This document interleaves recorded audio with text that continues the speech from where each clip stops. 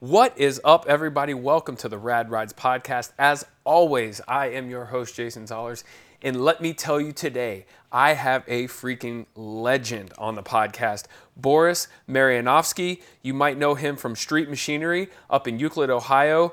First off, it's difficult to be a leader in indie industry, let alone a leader in an industry for 30 plus years, and Boris has been that. For him, his humble starts in a repair garage has turned into an empire that leads the way on how to properly buy, sell, and customize cars. And let me tell you, he does a lot of each of those. If you've been in the hobby for the past 30 years, you've either seen or been influenced by the projects that have come out of his Street Machinery shop in Euclid right next to Cleveland. Boris's humble status as a legend in the industry has been a study on how honesty and integrity mixed with some high quality parts and really great relationships produces high-end vehicles that are meant to be driven, and he does drive these things. And let me tell you folks, his shop was absolutely amazing. You need to get online and check him out, www.streetmachinery.com or on Instagram @streetmachinery. As always, you can get online and check out the website, www.radridespodcast.com. I took a lot of pictures on there. We went through 5 or 6 different buildings. Each of them has a different portion of his business that he's working on, whether it be parts, customizing, or just housing and buying, selling cars. And everything in there was cool. There was nothing that was not cool, including a 700-mile PT Cruiser that we spoke about on the podcast, which was actually pretty cool. You might think PT Cruiser, not really cool. This one was pretty awesome, I'm not going to lie. But I loved it. I had such a great time. Boris is such an honest, he's such a genuine guy. There was a few guys in there from Buffalo when I showed up. They had actually driven down to get some parts from him, and they were in a great mood. Boris had time for everybody. He doesn't try to push people out as quick as possible. He just really loves the industry, and he really loves cars and really loves talking to people. And I'm so excited that he got to talk to me. I was honored that he took the time out of his day to actually give me some time and run him through the whole business, even on a Sunday. So I thank him so much for that. So without further ado, strap in, strap it tight, get your seatbelts ready, and welcome to the podcast, Mr. Boris Marianovsky.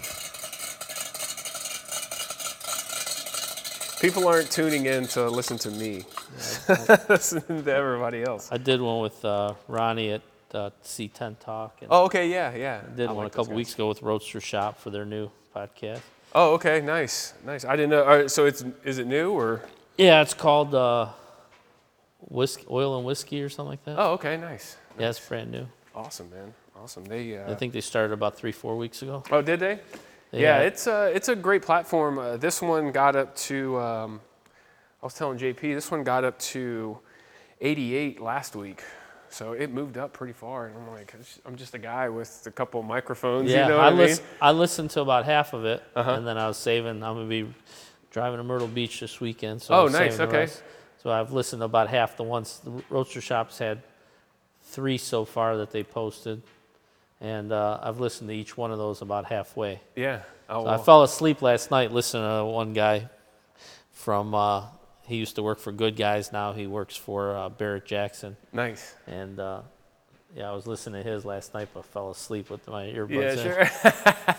Hey, man, it's okay. It's okay. So, well, welcome to the podcast, man. I'm up in Cleveland, Ohio. Actually, this is Euclid, I would imagine. Yeah, right? Euclid, suburb of Cleveland. Yep. Yes, at Street Machinery. Pretty legendary around this area, probably around the United States, huh? At I this don't know point. about all that. Oh, come on. I think people see your stuff all the time. Like I said, if you've ever trolled around probably eBay or Craigslist or Facebook Marketplace, I'm sure people have seen your cars and seen your work from over here because that's a big part of your business. Yeah, eBay was big for us back in the early 2000s. That's kind of how, before social media, that's how people got to know you. So Yeah. in between customer cars, I'd always take an old Bel Air or Biscayne and lower it down, put some wheels on it, and put it on eBay. It kind of became mainstream. Everybody started doing it. Everybody started doing it, yeah. But it was a good living for us. I mean, you couldn't bill enough hours on a customer's car if you were honest and what you can make by just buying a clean Biscayne and throwing some air ride on it, some wheels and stuff, and getting it out the door, huh? It gave me a head start for sure. Yeah. Well, like I said, we are up here at your facility. You said we kind of walked around beforehand, and let me tell you, this place is incredible. Like, We're back in the new area that you're putting together right now. I think you said you own 6 buildings at this point, correct? Right now, we own 5 buildings and we rent 5. Our body shop is in a rented building for the last 19 years, but we'll be moving out of there this summer. Nice. And we're back in the new section right now, and it like has a really old school, like 50s, 60s, 70s feel back in here. You got a little engine room over there. You have a chassis fab area that's right in front of me, and then all your overflow from the cars in the back.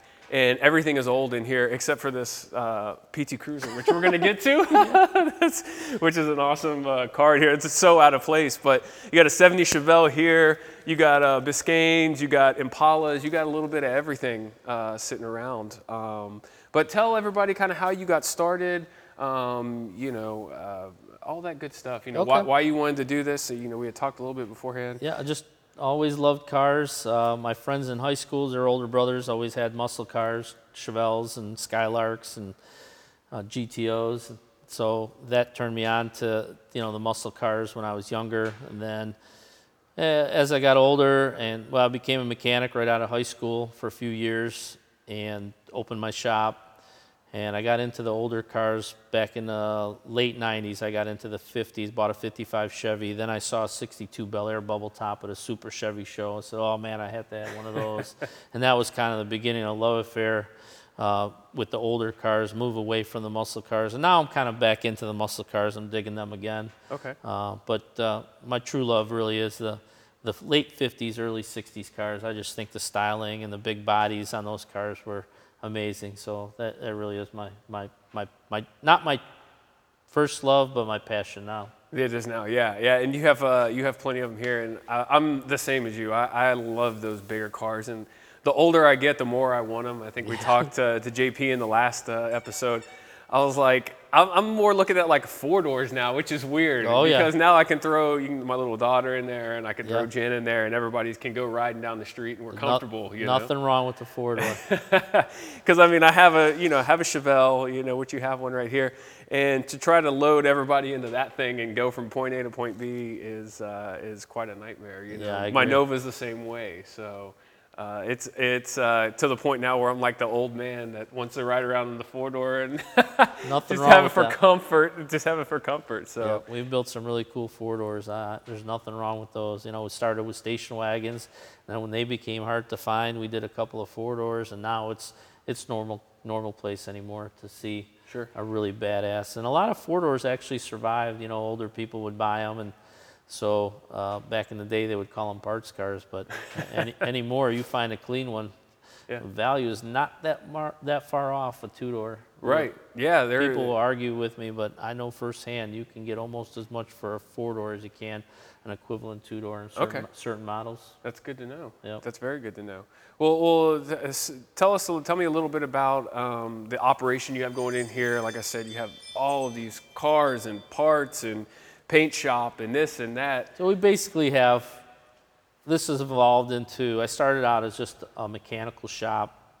After 7 years of working on regular cars, and everybody needed their stuff at the end of the day because they had to go to work, I got burned out on it, and I figured if I was going to stay working on cars, it was going to be something that I was going to enjoy. So I got away from the regular cars and just started doing older cars, hot rods. I lowered car, even when I was working on regular cars, it wasn't uncommon for somebody to come by and have me do like a drop on their 88 to 98 truck. And, Sure. So that kind of stuff kind of got worked in with the regular repairs, but I just wanted to get away from the water pumps and timing belts and tune-ups, and I just it was not satisfying, and just not what I wanted to always do.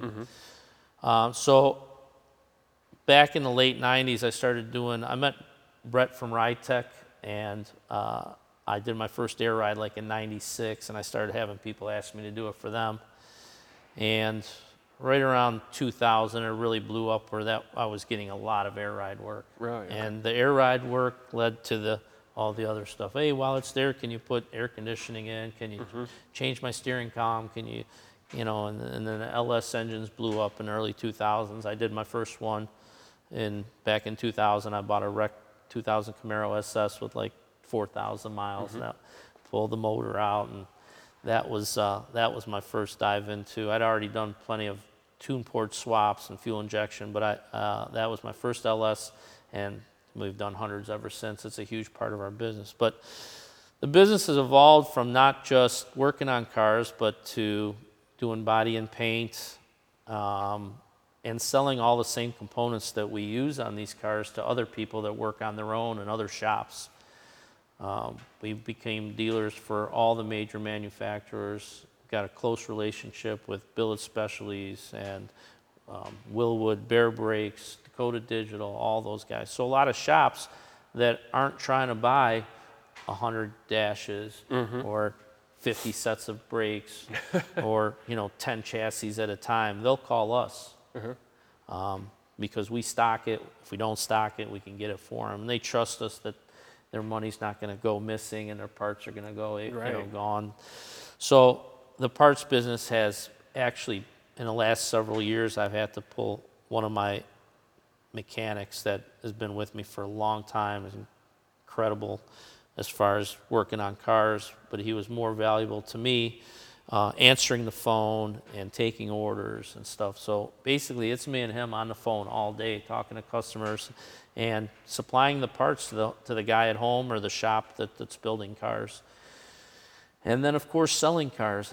I about 13, 14 years ago I got a dealer's license and started selling a couple cars here and there. Now we're moving 150 cars or more a year. Wow. And they're all classics. We really don't really do too much with late model stuff unless it's some kind of special interest vehicle. Or a sweet PT Cruiser. Or like a PT Cruiser with 700 original miles on it. Like everybody asks, what is that doing here? I go, it won't last long, believe me. Once it hits online, first person that's got to have a PT Cruiser is going to buy one with 700 miles. And sure enough, it lasted less than 24 hours. Oh, so it's already sold. It's all right. sold. Yeah, I saw you post it up. So yeah, it's sold yesterday. It's going to Virginia. Oh, nice. Yeah. Nice.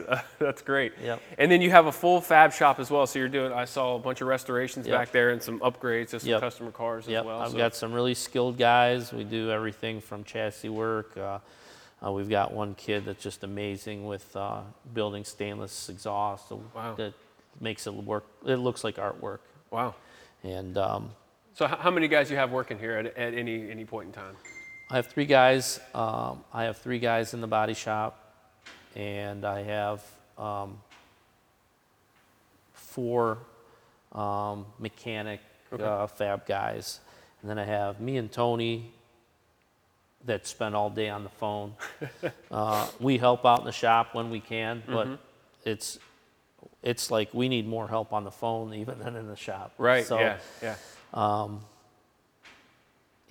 We've got a good crew. I'd probably double my crew and we'd still be behind Sure. because there's so much work to do, but we've got a pretty good dynamic going right now. Yeah, and that's what I was going to ask. We were talking, and we were walking through, and you said the parts business has gone in kind of cycles, and the car business is in cycles. What kind of cycle are we in kind of right now? Are a lot of guys wanting stuff, or is it? Yeah, it's incredible. Is it? It's with the problem getting parts, that's a little bit of a setback, but our phone does not stop all day long. Really? We've done more business in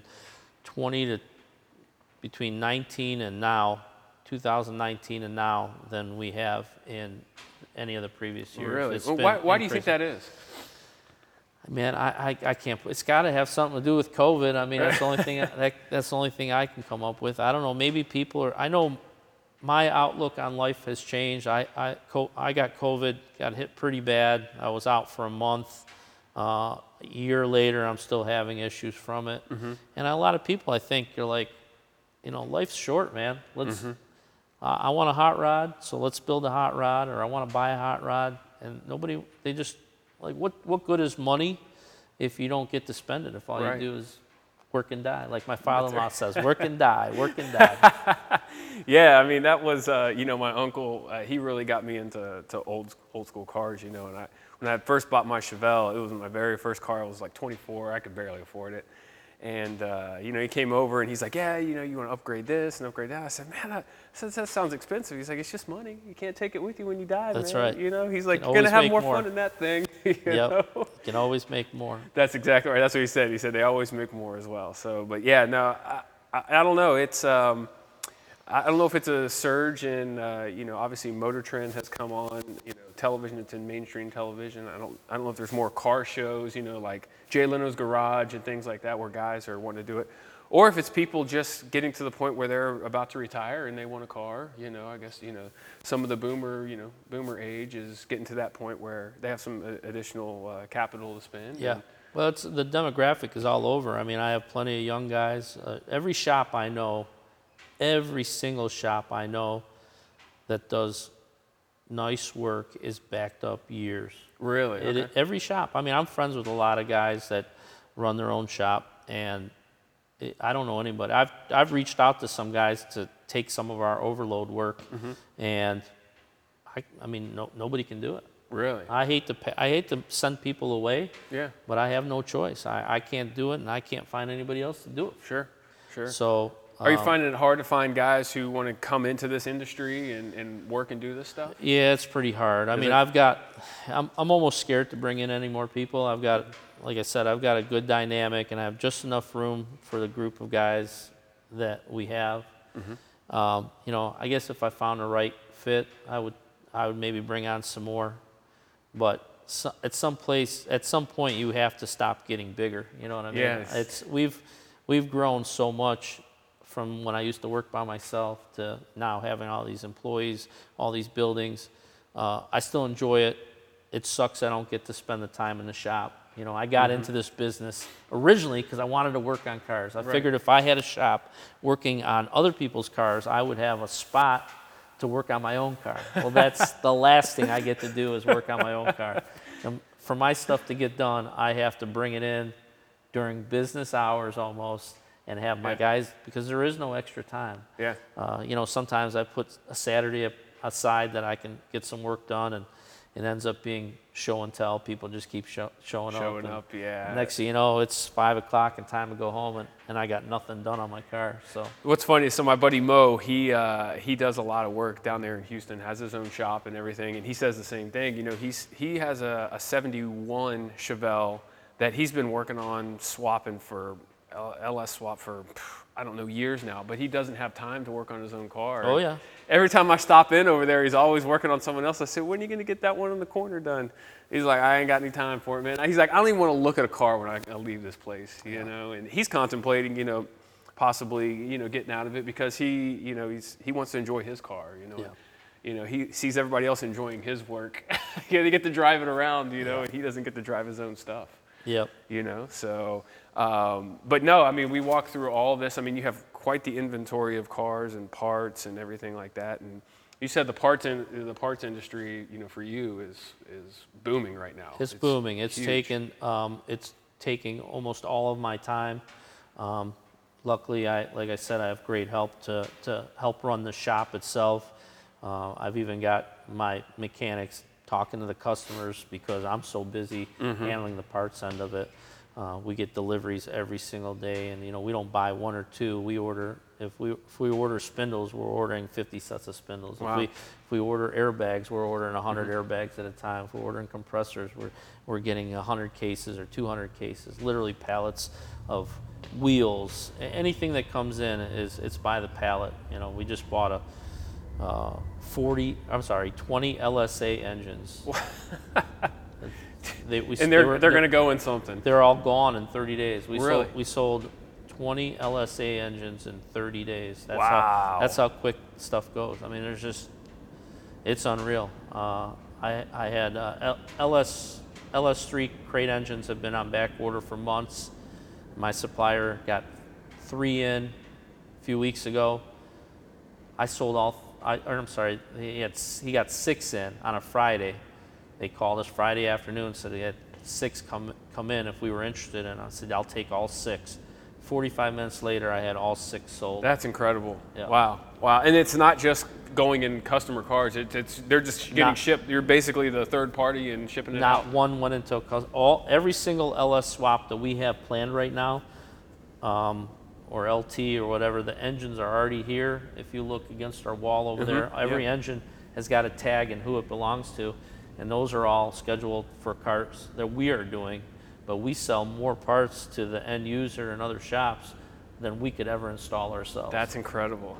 Yeah. That's incredible. What's the, obviously LSs are going in pretty much everything. So what's the hot car right now? What is everybody wanting to build? I mean, we're still building C10 trucks like crazy. Yep. We got a bunch of those, 4 or 5 lined up for full builds. We just finished the 62 Bel Air. We've got a couple of, I think, 59s we're working on right now. We have an Apache that we're building. So it's the normal stuff, man. The trucks. Trucks are hot right now. Yeah, the trucks are incredible. And I'm not even taking any work. I mean, I'm gonna probably run another 6 months on what we have here before I take in any more work. Of course, I'm never gonna turn down the quick stop, drop, and roll. You know, the guy that already just has a nice car and just wants the suspension and brakes and wheels done. Yep. I'm never gonna turn that down. I'm gonna tell him, bring that tomorrow, and I'll get started on it as quick as I can. I wouldn't make a guy like that wait 2 years. But you know, if a guy wants, you know, chassis pulled out and powder coated, and engine compartment detailed, and firewall smooth, and that's the 2-year wait guy. For sure, yeah, 100%.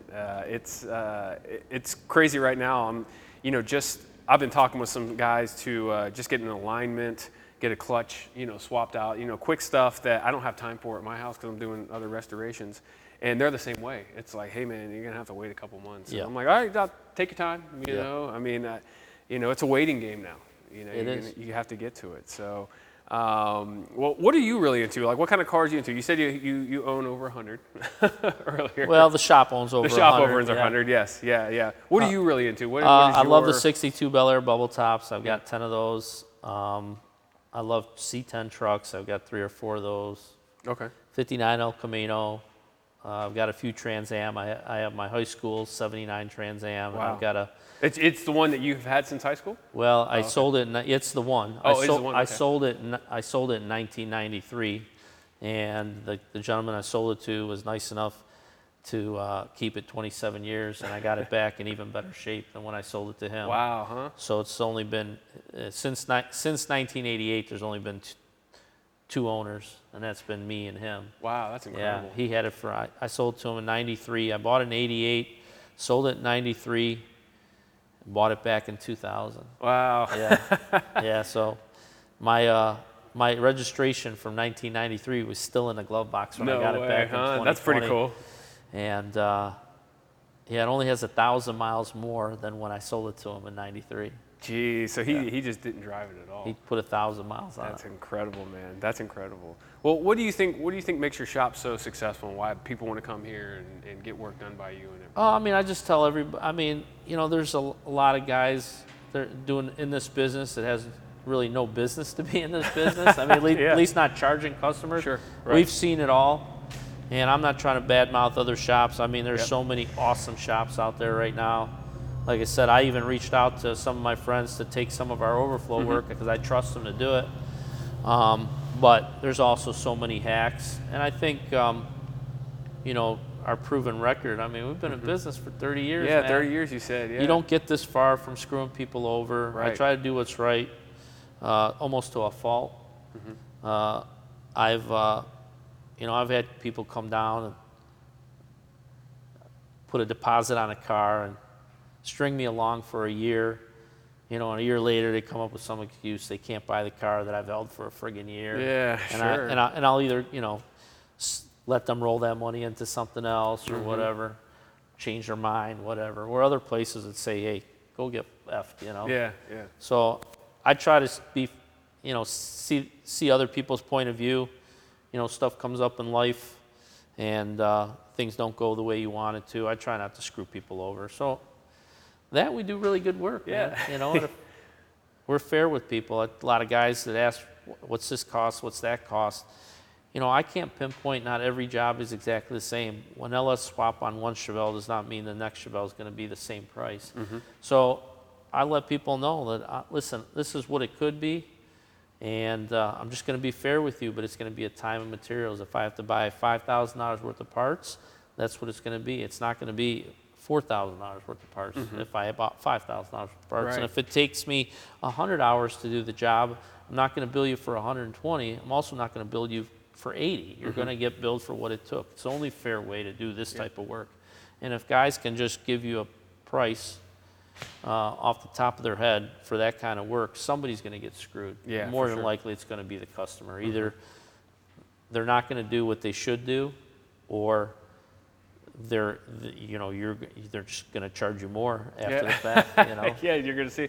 Well, I think a lot of enthusiasts, and a lot of people who are, I think, probably not in it, who just want to come get a car worked on and go drive it and have fun with it, is there's that disconnect between this is a hobby and this is a business. Yeah, right? exactly. I mean, a lot of people, I mean, we love cars, right? But at the end of the day, you run a business, Right. Right, and you're not in here working for free, and you're not paying your guys in car parts and Exactly. beer. Exactly. Yeah, that's what guys will say. Oh, I did my LS swap, and it actually paid me because I bought a wrecked Tahoe and I used the motor and I sold this and I sold that. I said, do you think I'm going to be pulling the motor out of a wrecked Tahoe and then selling parts off of it to save you some money? And then, do you spend $30,000 a year for garage keepers insurance? Hey, do you pay thousands of dollars a week in all kinds of taxes, Right. payroll taxes, property taxes, income Insurance, taxes, all that, yeah. So, I'm sorry that I can't do it and pay you back. That's right. But They think they're going to come over here and have a beer with you and wrench on the car Exactly. together, but so we are blessed to have an unlimited amount of work. We can make fun. We have customers just waiting for us to call them and tell them to bring their cars down. Yeah. So luckily, when we get somebody that needs a price to the last penny, we'd just rather not do it because somebody's going to leave unhappy. yeah. You know? So that's what you turn down. You turn down someone who's going to be nitpicking at every little thing here and there. I just can't call you every 5 minutes because I'm going to need another fitting that costs $14, or we're going to upgrade the fuel pump because I didn't realize that your fuel tank is this or that. Right. I can't do it, man. Yeah, I just understand. can't do it. My customers are the biggest sweethearts. If we ordered a $500 fuel pump for their car, and then as we're doing the job, we realized we need a $1,000 fuel pump, we can explain it to them, Yeah. but they're not going to say, "Oh no, you told me 500." Right. So Yeah. we just don't have that. That's Yeah. the beauty of being in business this long and having, basically being friends with your customers. Most of our customers have became friends. I mean, a lot of my customers, I go out of town to car shows. I've stayed at a lot of my customers' houses that are out of town. It's not the other way around. The friends don't become customers. It's the customers become the Yeah. friends. Well, you have such a good name. Like I was talking with JP and talking to Chris Driscoll and Nick and everybody down there in Pittsburgh, and they all said the same thing. You're a great guy. And even when I walked in here, you had a couple guys from Buffalo who were stopping by to get parts and everything like that. And they were just happy to be down here hanging out with you. It wasn't like, I had to drive down in the snowstorm and get all this, Yeah. So, you've created a place where I think people want to come and enjoy talking to you and having parts is kind of a perk, with it, right? You have them all sitting here. So, but yeah, I mean, when I talked to JP, he kind of said the same thing. He's like, I don't take every project that comes in. You got to match the customer and everything Absolutely. like that. And other guys I've talked to who've done paint and body, they all say the same thing. Yeah. Nobody wants to work for somebody that's not appreciative, or they're just gonna give you a hard time every step of the way. Over the years I've fired one or two customers, but very rarely do I. Like I said, every one of our customers has become a friend. Sure. And it's so easy to deal with. We don't have anybody to go, oh man, this guy called, I don't want to call him back. All our customers are, like I said, every single one of them. I don't have one that I don't enjoy working for. That's awesome. Yeah, you're not some Joe Schmo doing oil changes, either. You know what I mean? So there's, there people who are shelling out that kind of money are putting that trust in you. You know what I mean? So that's huge for you. It's got to make you feel good. Yeah. That people are continue to come to you all day. Yeah, absolutely. You know, so I wish that the work, you could snap your fingers and the work would get done. But most of my customers understand that this stuff takes time. And, Oh yeah. I always tell people we're not the fastest shop in the country. I'll tell you that right Yeah. now. Oh, you mean you're not building these in a week or two, and getting ready for SEMA? And That, and especially now with the, sometimes we're putting cars on hold for months at a time. And we were in the middle of LT force swap on a car and just couldn't get all the parts. We took it as far as we can. And we can't just let it sit and take up base space. Right. So we put it in our storage building and we get moving on to something else until the parts show up. Yeah, for sure. Yeah, people understand. Yeah. I mean, I'm fighting that with my Chevelle, is finding an interior. Interiors right now are like backed up like crazy. Crazy. So We're waiting on several. Yep. Yeah. So I mean, it's one of those deals. So did you ever imagine this would become as big as it is right here? Yeah. Was this? Yeah? I mean, that's what I wanted. Did you? Okay. All Yeah. right. Nice. Yeah. Nice. I mean, I started with a tiny little shop for $375 a month, and like I said, I wanted a shop so I had a place to work on my own car at night, and it took off, and it just kept growing bigger and bigger and bigger, and I feel like if the right people were handling the administrative duties, this place could grow even more. But I'm at the point now where I can't do any more than I do already. You're so tapped I'm not out. really looking to grow anymore. Yeah. But if we had the right group of people to grow this place, it would grow even more. Yeah. Well, there's something to say about keeping it small and Yeah. kind of a family deal, right? Sometimes when you get so big, you lose that kind of aspect of it. And it's about to the point right now where, I like to have input in almost everything, and it's at that point right now where I could still do that anymore. And I'm like, like anybody comes in like, well, how do you know who owns this engine? And how do you know? I just know. I mean, most you're of them have, you're entailed every day as you're Right. in here. Right. Yeah. So I mean, we sometimes forget. It's like we put tags on everything, but for the most part, I know every part, what car it came off of, or what car it's going on, and where it's at. Yeah, and it's very well organized. Like especially back here with all your racks and everything like that.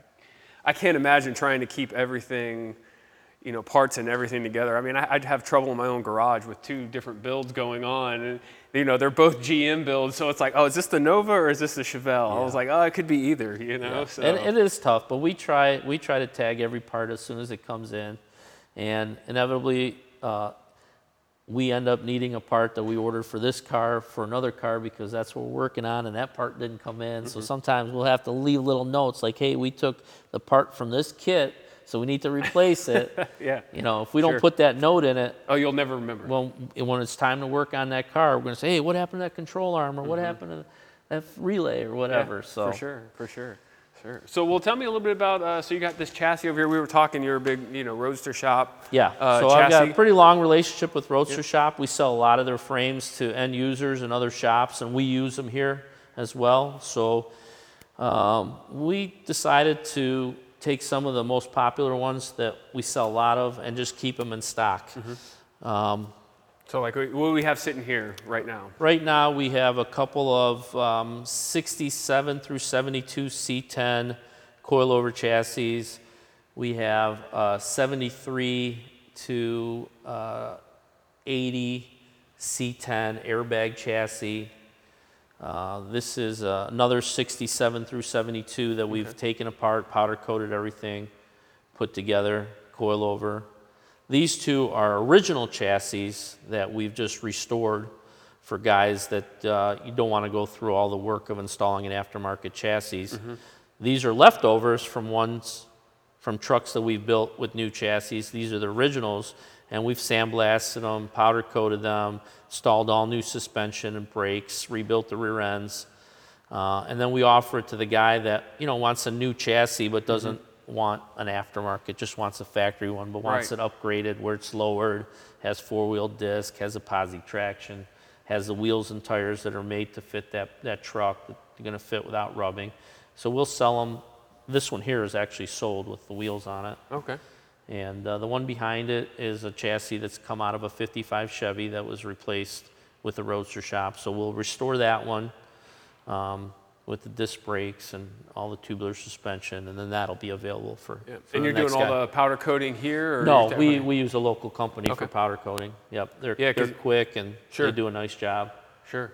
Sure. Yeah. I mean, that's I think when we first walked in, that's what you said. Everybody wants the powder coated and shipped right to them, so they can just drop a body onto it. You know. Yep. You know. So this is going to be the chassis area right here. This is all chassis assembly. We built a bunch of these carts now. We just got to put wheels on them. Another one, that one right here. And so we'll have workstations, and hopefully have at least one or two guys in here to just build, not build, but assemble chassis all day. Yeah, nice. And then moving back here, we had a couple of cars. The PT Cruiser's here. PT Cruiser, that was my buddy turned me on to it. Yeah, tell everybody about this PT Cruiser, because I did see this on your site, and we've kind of talked about it a little bit here. So my longtime friend, Dusty Cromer in Lebanon, Missouri, he's a car dealer, wholesaler, and he said, hey, are you interested in a PT Cruiser with 700 miles? And I said, no. And then the more he tells me about it, I'm like, oh, dude, I got to have that thing. Yeah, that's right. So he said, well, come pick it up. So I had it picked up Thursday, and we brought it back here and cleaned up, and we threw it on Facebook Marketplace yesterday, and it sold last night. That's great. It's got to be the lowest mile PT Cruiser in the world, 703 miles. It belonged to an audio shop. It was their display vehicle, so it's full of TVs and speakers. It's all that good stuff. Got a big jukebox in it and stuff. Right. It's got period correct wheels on it. Yeah, yeah. But it's like new inside and out. I know. I'm looking at it. It is. It's a brand new car. So I got a lot of slack from people. You know, there's a lot of guys that think they know it all. You know, yeah, sure. And I definitely don't know it all, but I know that there's no 700-mile PT Cruisers, and I know there's somebody out there. Oh, guarantee it. That has way more money than me that might be fond of a PT Cruiser, and that's right. And that's exactly what happened. Yeah, that's so crazy. I can't believe someone bought it that quick. Yeah. You know. And then back here you have is this going to be the engine room? Or that's going to be the engine room. We'll Okay. have a bunch of different engines already detailed with pulley kits on it.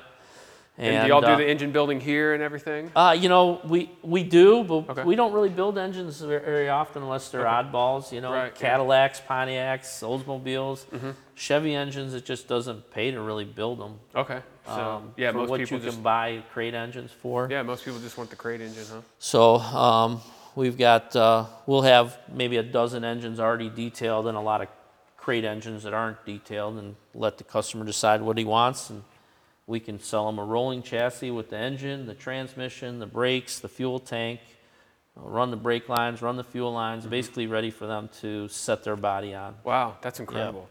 And then back here you have some overflow as well, some additional cars. This is overflow. Some of these cars are sold and just ready to get picked up.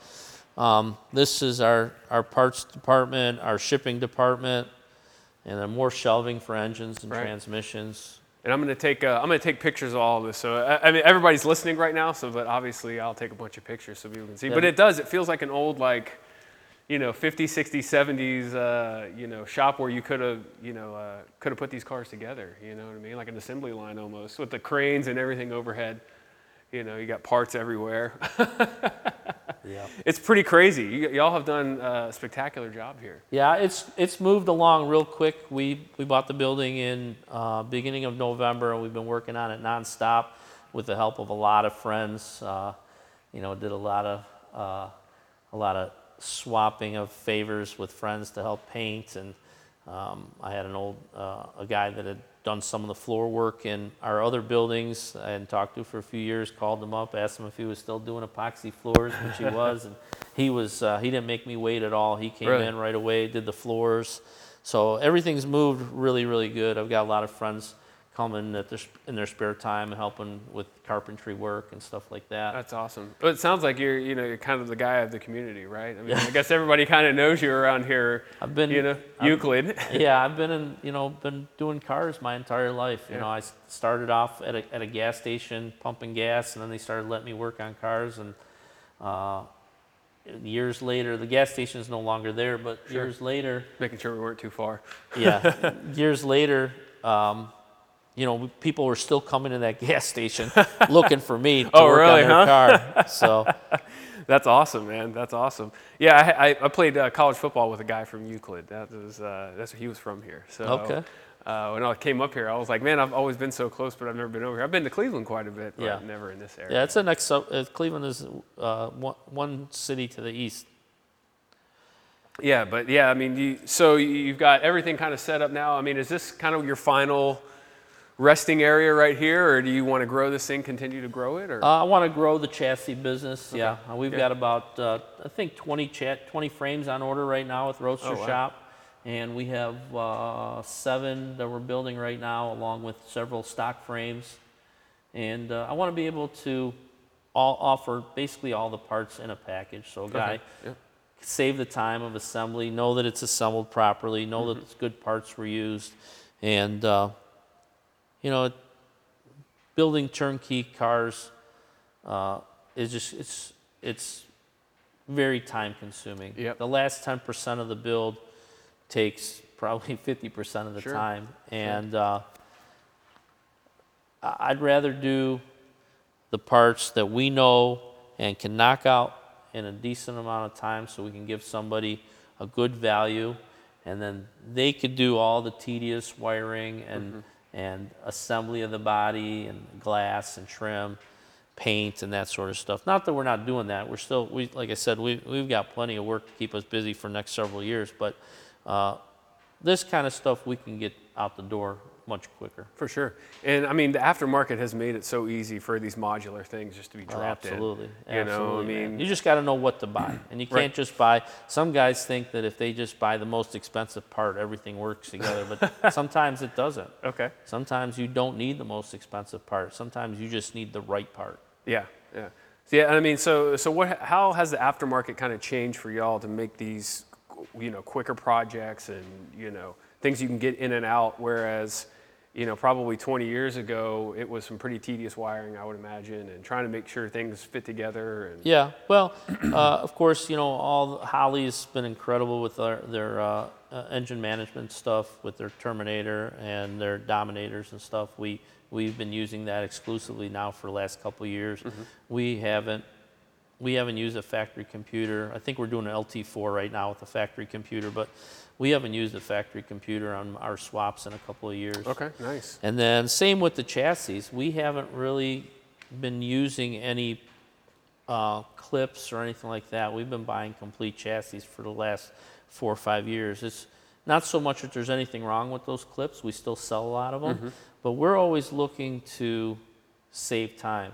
Yep. And if you just roll the money that you would spend on labor to install a front clip, a rear clip, and roll it into the cost of a chassis, it ends up almost being same price. Yeah, sure. It's different if you're doing it at home. That's why I say we still sell a lot of aftermarket front rear suspensions. But if we're going to do it in-house, I really prefer to do a full chassis. Really? And just swap the body up underneath Yep. it and keep it moving. Yep. You know what I mean? Yeah. I mean, it's like I said, it's just incredible what the aftermarket has come up with now. I mean, you could, not that you would want to build a car in a month, but you could almost sit down and build a car in a month. We have a car over here that we built for Power Tour 2019. We built it in 60 days. Wow. A ground up build. That's everything. Pulled the body off, powder coated the frame, coil over suspension, Sure. 9-inch Ford, wired it, plumbed it, turboed, everything, all in 60 days. And I wouldn't do that for a customer. Right. I just wouldn't fly through there. There's too many chances of something going wrong. But we only had 60 days to build it. We were taking on Power Tour. And it wasn't completely finished. There was no headliner, and there were some other things, radio, and no heater. But we did the Power Tour, and I think we put 9,000 miles on it that summer with not as much as one single hiccup. Wow, that's incredible. That's incredible. Well, how important is, for guys who are trying to build up their shop, how important is the relationship building, in the industry? That's huge, man. It's huge. I mean, I got lucky and met the right guys early on, and I just rode their coattails as long as I could. Like I said, I met Brett from Ridetech on Hot Rod Power Tour, I think 1996 or 1997, and it was really my first time I had even seen an airbag-equipped car, and I thought it was the coolest thing ever. I went home and did my truck right away, and it was a turning point, really. Absolutely. Yeah. I mean, air suspension now it's awesome. Yeah. It is really good. We're talking 25 years ago. So I feel being in the forefront learning it early on and getting involved. If it wasn't for that, I don't know if I'd be in the same position I'm in right now. It was huge for our business. It's still huge for our business. It accounts for probably at least a quarter or a third of the work in our shop. Yeah. All the time. Really? Just air management systems and air management, the airbags, all the, just basically, whether it's selling the kits or installing them or whatever, it's huge business. I mean, over the years, I've been known as the station wagon guy, the bubble top guy, the X-frame guy, the patina guy, but everybody's always known me as the airbag guy. Really? That's good. That's good. Yeah, the Air Ride is it's made it infinitely everything's adjustable. Those guys over there, they're doing what are those? Just racing cars with Air Ride suspensions now. Some of those crossover cars. I mean, it's incredible what the guys are doing. But yeah, I'm sure those guys are in debt to you as well. Because I'm sure you've been pushing their product for years. And I still am. We sell a lot of Ride Tech components. And our relationship with, Brett no longer owns it, but even all the employees that work there, I've become friends with all the salesmen that have been, I've always had my own personal salesman over the years. And once they either moved on in the company or went somewhere else, they always put me with another salesman. Yeah. And the relationship, it's easy. I'll text the guy an $8,000 order. Oh, really? Our ordering is so unorthodox. It's literally a text. Hey, drop ship this kit to this guy in a text message for an $8,000 or $10,000 order or whatever. And it's like, some companies are like, my boss would kill me if he knew I took orders like this. Yeah, sure.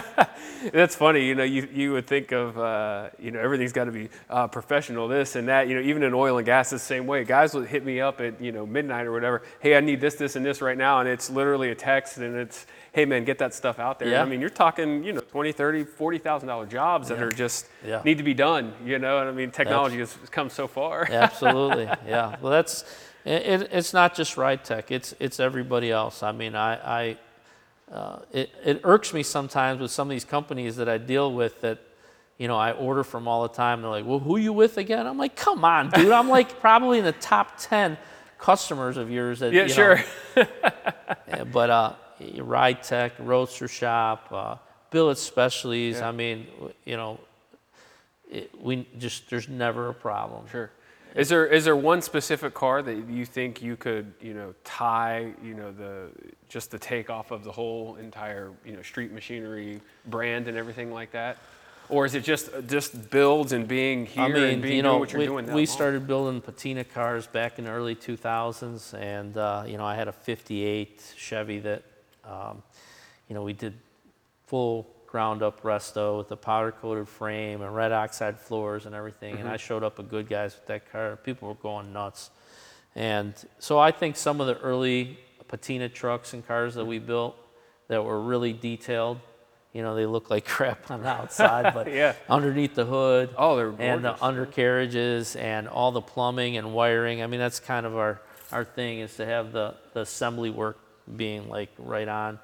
So I don't know there's any specific cars, but there's a handful that people recognize as being Street Machinery builds. Okay, yeah. Yeah, I think JP, he had brought his Apache up here, and I think y'all matched all the patina on that to like a T. Yeah, Jerome killed it on that one. Unbelievable. Yeah. Unreal. And he had nothing but good things to say. And even, from somebody who's, seen a lot of cars, even I looked at it and was like, man, that's some pretty good work there. Yeah, he's incredible, man. He's meeting him about 15 years ago. I walked in my shop and he asked if we did custom paint. I said, "What do you need painted?" He goes, "No, I do custom paint in case you need something." He was looking for a job. So what it was. I said, "Oh, okay." I said, "Do you have any of your work with you?" So he says, "Yeah, I got some." So he showed me his work, and it looked really nice. And we were in the middle of restoring a Blazer, and the guy wanted some ghost flames on it. So I said, "Well, here, guy just walked in here. It looked like he did really nice work." I go, "Give him a call and line it up, and before we put the clear down, I'll get it over to him, let him do whatever you guys come up with." He calls him back a few minutes later, and he goes, "You got anybody else?" I go, "Why? He couldn't do it?" No, he said, why would he waste his time putting ghost flames on if you can't even see them?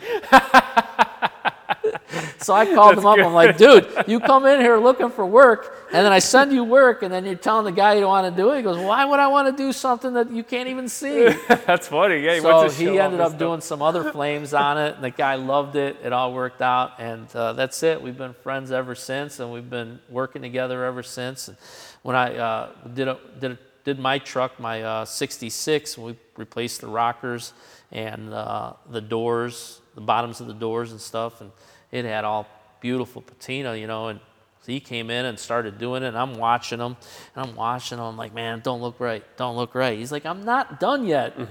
And when he was finished, man, it was so legit. It looked good, huh? It was legit. You couldn't tell. We put rockers and doors. It was, to this day, it looks right. So. Have any of the television shows come knocking to you and asking if they could do like a reality deal here, since you've moved so much stuff? Yeah, over the years we've had a few. You can't tell who's scammers and who's not or whatever, but I don't have time to get involved. Right. It's just, I know too many people that have done stuff like that, and it's not what they wanted. Right, yeah. I'm not looking for a pay cut either, you know. Right, yeah, that's exactly right. They don't, it's not all big money or anything like that. Right. And we're doing okay, so we don't need all that. Before I got into oil and gas, I worked as a media manager and getting to shoot commercials and see behind the scenes, and then going to meet with some of these large agencies and networks. You find out real quick that like everything's scripted on those.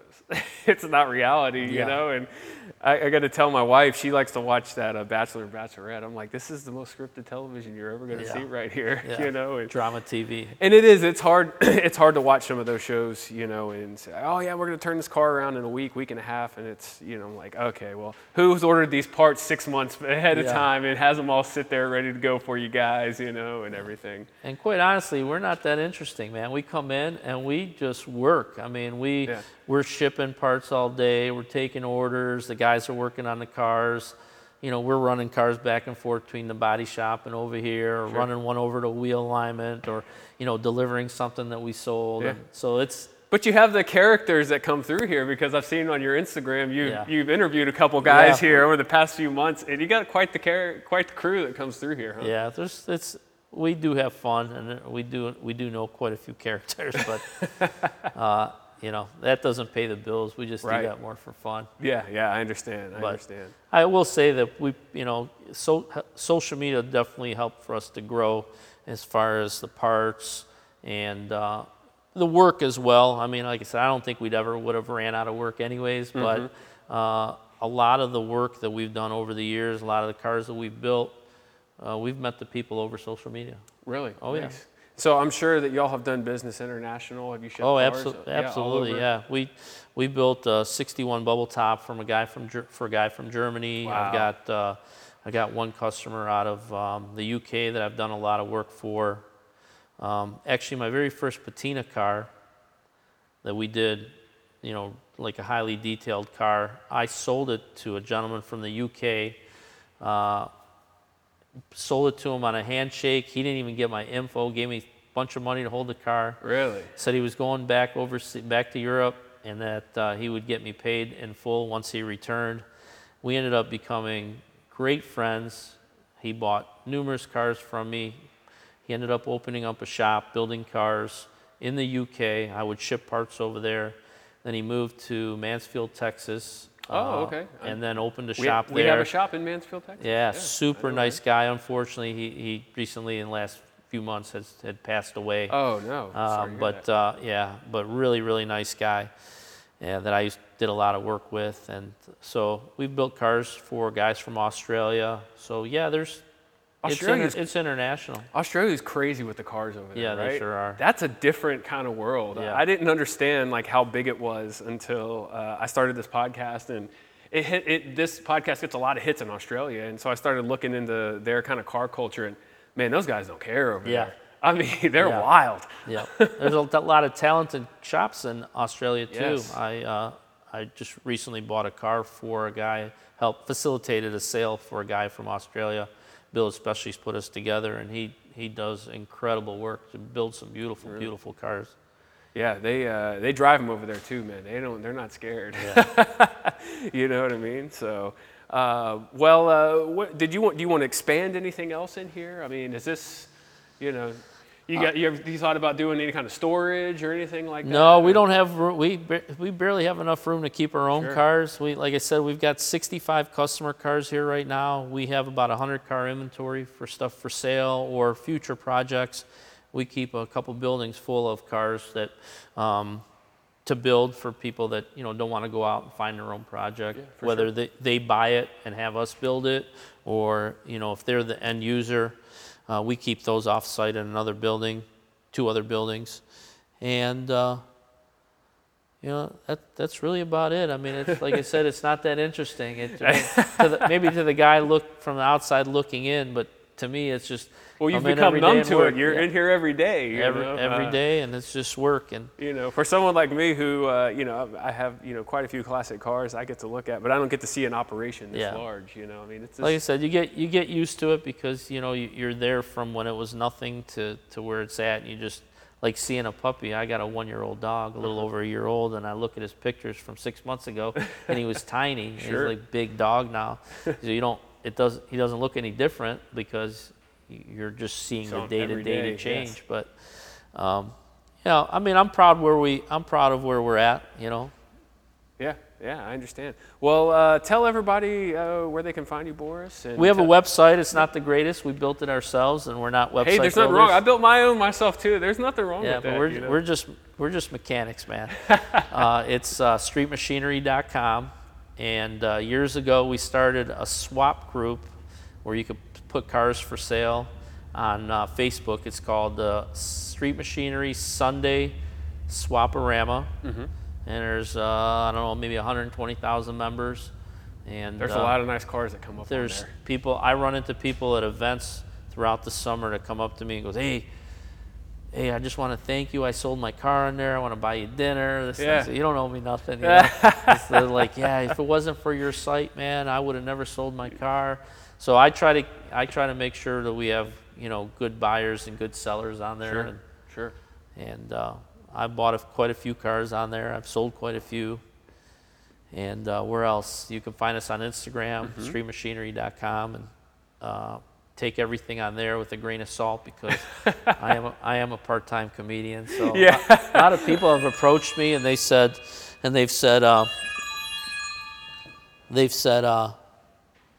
yeah, I didn't realize that you're such an approachable guy. You kind of seem like a dick on the internet. Really, huh? Yeah, I've had guys tell me that. Really? And I go, I'm just playing. I'm just trying to be funny. Right, I'm not, really trying to get dick. a rise out of somebody. Well, if you've never worked in a shop or anything like that, I guess you wouldn't understand that humor, Yeah. I mean, obviously, like I said, I work in oil and gas, and the humor out on location or in our shop is crude, to say that's nicely. That's the nice way of putting it, I was just in Mansfield this summer visiting a friend of mine, and he took me to a friend of his who's got a motorcycle dealership, and he was kind enough to open it up at night so we could look at some cars and stuff. And he goes, Boris, you're definitely different in person than the persona that I expected from like just seeing your stuff online. Well, hopefully people listen to this and they listen to the Roadster Shop podcast and some other ones, and they find out you're just in there. Yeah, I'm just trying to be funny. You're trying to be funny, yeah. You know what I mean? I'm sorry if you took it the wrong way, but yeah. I don't know. I don't think people do. If they do, then they're they're soft. I'm not worried about it. Yeah. Yeah. I don't think that your jokes are going to ruin any of your brand that you have built over here. You know what I mean? I think you've built it up quite a bit. So. But it's awesome. But thanks for having me out here. Yeah, I appreciate this was like it. a last minute deal. I mean, I expected you to be like, a couple weeks, come over. But you're like, yeah, come on up. So yeah, I'm here all the time, man. I only live like 10 minutes from here, and them guys called yesterday and they said, "You gonna be around? We want to pick up a lowering kit." I said, "Yeah." I said, "Do you want to pick up some seats for a friend of mine in Buffalo and bring them to my shop?" So that was great for them to do that. So, but the car industry and the guys who are really into it are like that. You know man, what I mean? I'll tell you, the nicest people in the world. Anything I've ever needed, man, anything I can ask I could be we got a flat tire heading to the Street Machine, we were going to Street Rod Nationals in Louisville, Kentucky, me and Jerome. And Jerome, one of his tires, he had a blowout on the freeway in Shepherdsville, Kentucky. We got off the exit and went in a gas station. It's like 7 o'clock, asked a couple places, is there any place to sell tires around here? Like, it's Friday, or it's Thursday night, 7 o'clock, gonna be tight. I just went on Facebook. It's like, anybody got a spare tire? Right here. Within 15 minutes, a guy had showed up with a trailer. We loaded up Jerome's car. He took it back to his house, put it on a lift, got him a tire.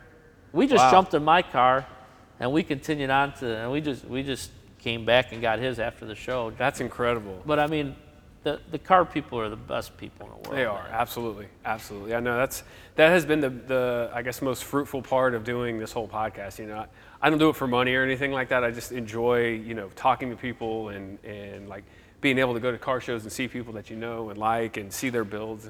But yeah, I've run into so many just great people who are, they will do anything for you, give the shirt off their back for you, to help you out in the end.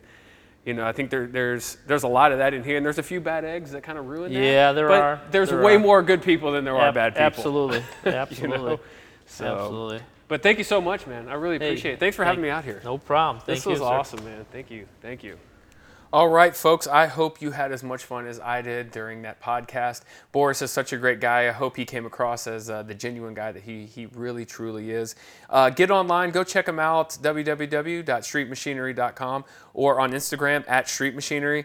You can also get online on the podcast website, www.radridespodcast.com. If you have any questions or want to check out more content there. I took a lot of pictures and I did a full write-up on there as well, so you can see exactly what I was looking at and what we were going through when we were on the podcast. Again, thank you to Boris so much. If you're ever in that Cleveland area over there, I highly recommend going in there. I highly recommend not bringing your checkbook because you will want to buy something similar to what I wanted to do on the way out. But he has some awesome stuff in there. He always has time for all his customers and all his friends and all the people who follow him every day. So get on there, go check him out, go support him, please. Go support everybody that's been on the podcast.